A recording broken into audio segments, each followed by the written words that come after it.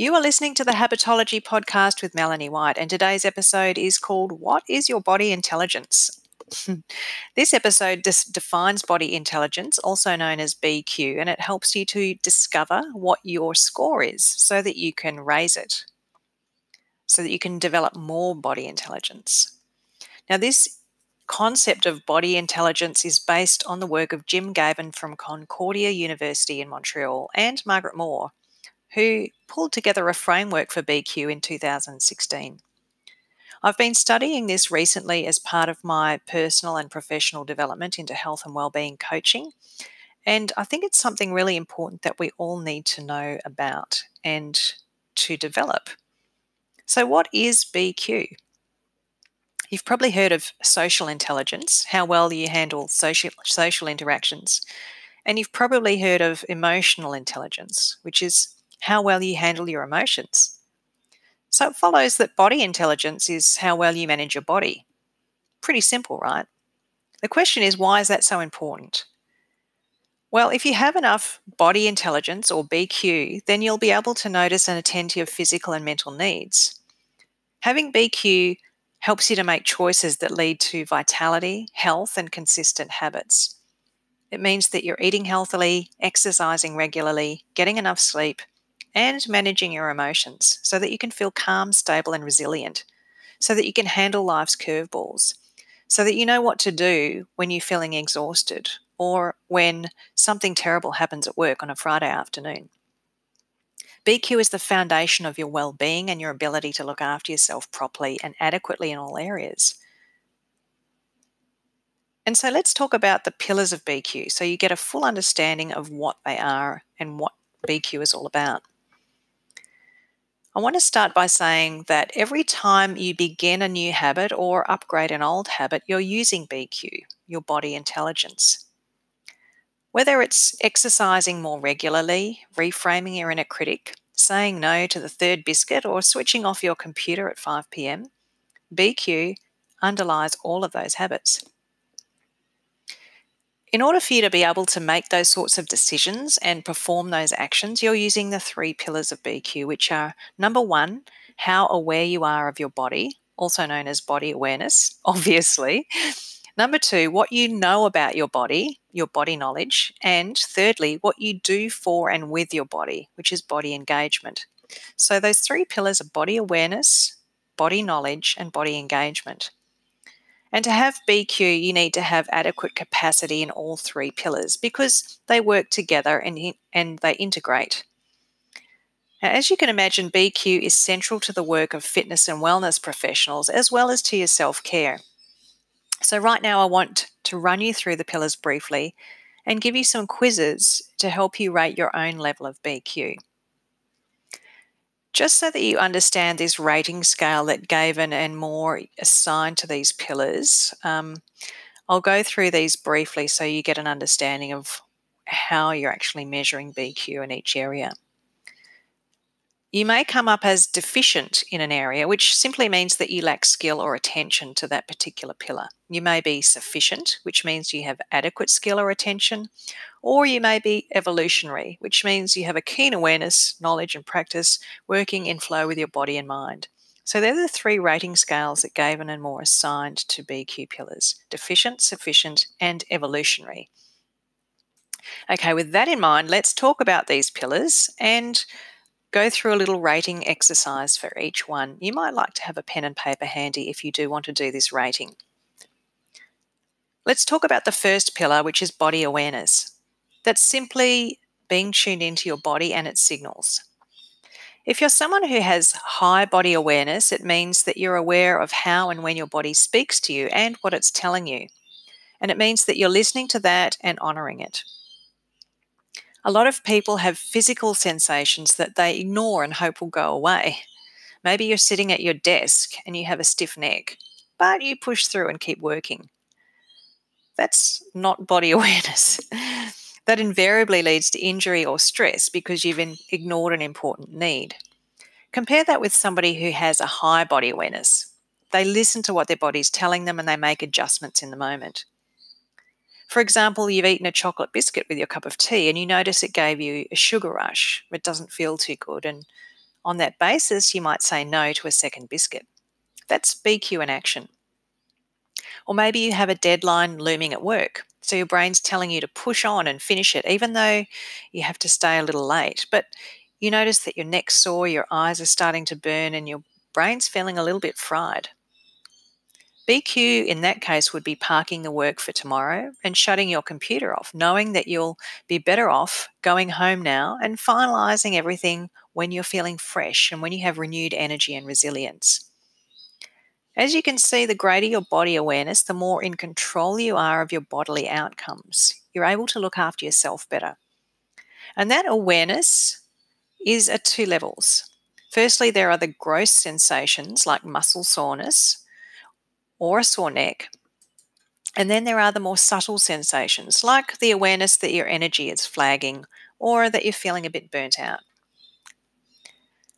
It therefore follows that the skills you need to have body awareness are mindfulness, the ability to reflect, and also the ability to experiment and learn from your experiences. So I invite you to rate your body awareness right now. I'm going to ask you 5 questions, and let's see if you can just write down some answers that first come to your mind. Firstly, when does your body feel good and why is that? When does your body feel good and why is that?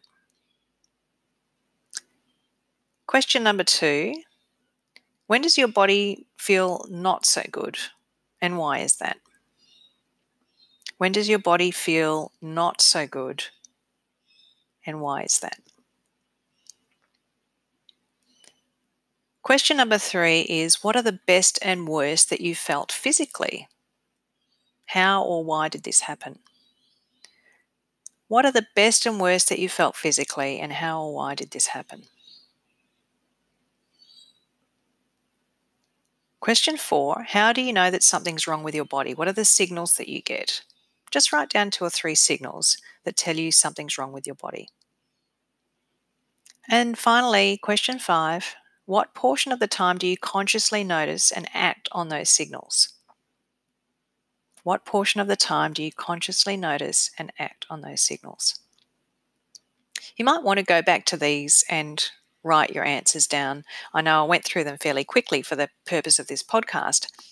But really, if you could answer all of those 5 questions clearly and definitively, if you were able to recognize the answers popping into your mind right away, and if you answered positively to the final question, then your body awareness is probably pretty good.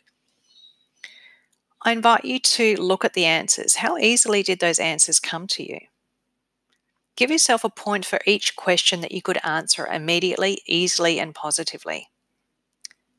So you're going to score somewhere between 0 and 5.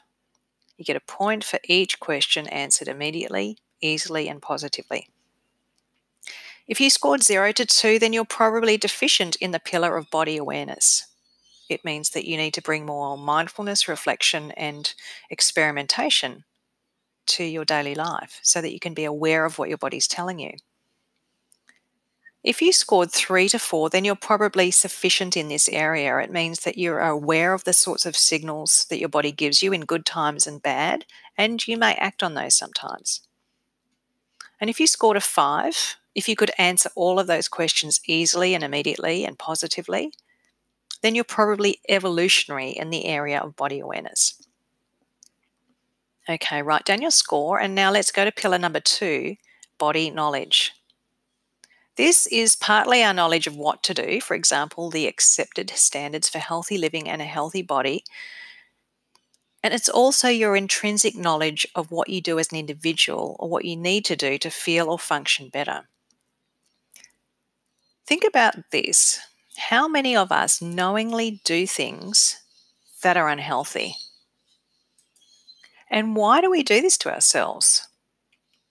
Why is it that we do things that are unhealthy, that we know are going to feel bad the next day or in an hour, and yet we still do them?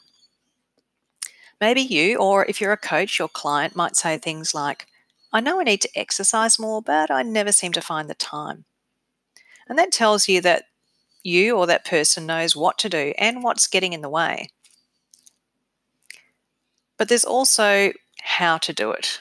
What specific things do you need to do? Maybe there's some education around that. Body knowledge is much like what scientists call health literacy. It's including your knowledge of recognized standards, your own personal markers for health, like weight, blood pressure, cholesterol, and those sorts of things, and your own knowledge of what your body needs to be healthy, vital, and to engage in healthy habits.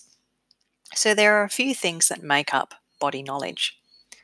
So let's do a quick 5-question quiz like we just did for awareness, but in the area of body knowledge. So here are the 5 questions. What do you think you have to know about your body to take good care of it? That's question 1. What do you think you have to know about your body to take good care of it? Number 2, what is your pattern of checking in with health professionals for checkups, issues, or concerns? Question number 3, what do you know about healthy lifestyle habits generally? What are they? Question number 4, what is your personal formula for healthy eating, regular exercise, adequate sleep, sufficient recharge, building energy, mental resilience, and weight management? What's your personal formula for those things? And question 5, how healthy is your relationship to alcohol, drugs, cigarettes, caffeine, and other addictive substances?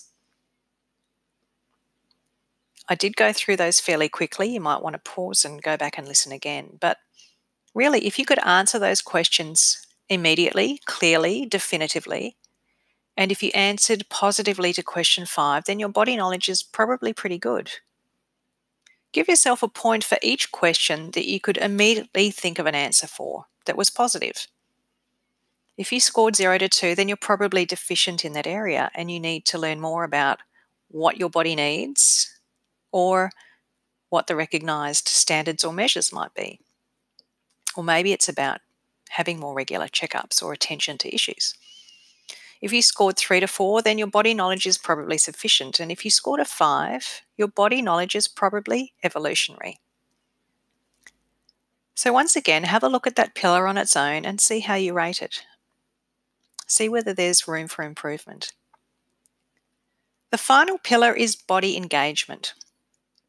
And even when you have adequate or even evolutionary levels of body awareness and knowledge, engagement, the actual doing may not come easily.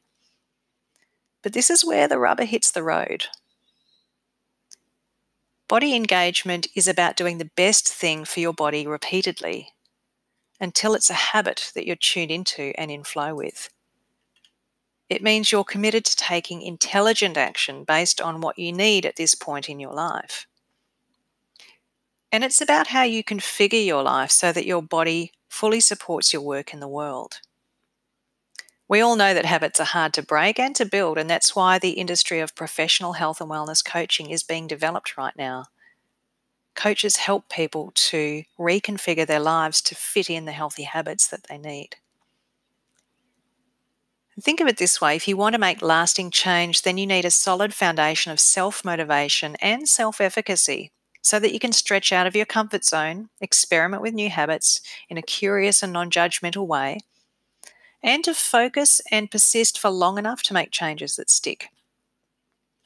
If you want to form a new habit, then you need to do certain things regularly in a way that integrates awareness, knowledge, and action. And that's what body engagement is all about. It's being in flow. And so to rate your body engagement, I've got another 5 questions for you. See how quickly and immediately and positively you can answer these questions.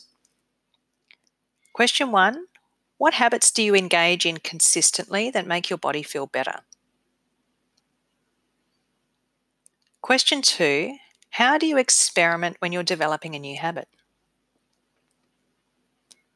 Question 3, what works best for you when you're developing a new habit? For example, what's your approach to setting goals and experimenting? Question 4, what life factors help you to engage more consistently in a healthy lifestyle? And question 5, what new habits do you want to develop as your next step? Just like the other pillars, if you could answer those questions clearly and definitively, if answers popped straight into your head, and if you answered positively to question 5, then your body engagement is probably pretty good. Right now, give yourself a point for each question that you could immediately answer positively and easily.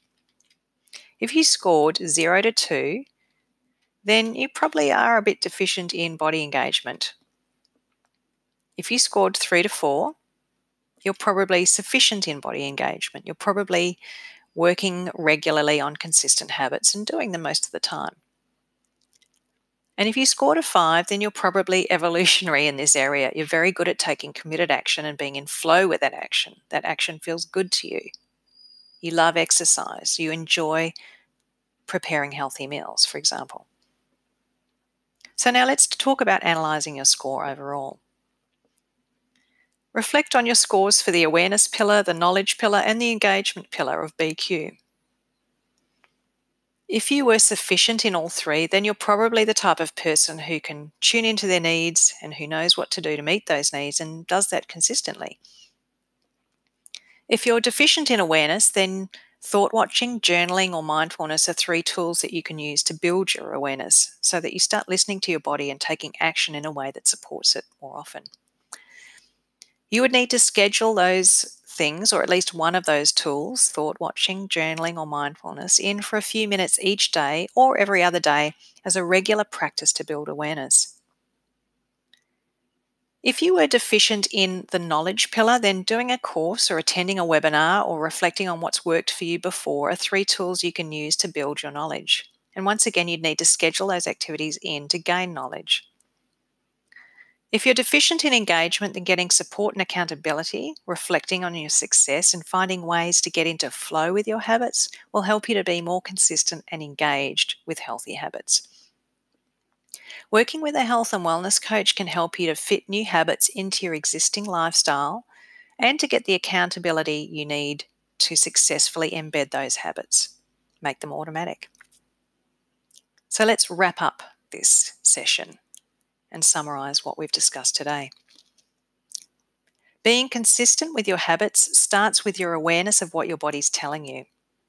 It means that you treat yourself with more respect because you're honoring your body's needs and taking better care of yourself. And then if you know what to do and you can find a way to do it consistently, you'll raise your BQ to live a more vital, energized, engaged, and happy life. You'll build resilience and each day will feel easier.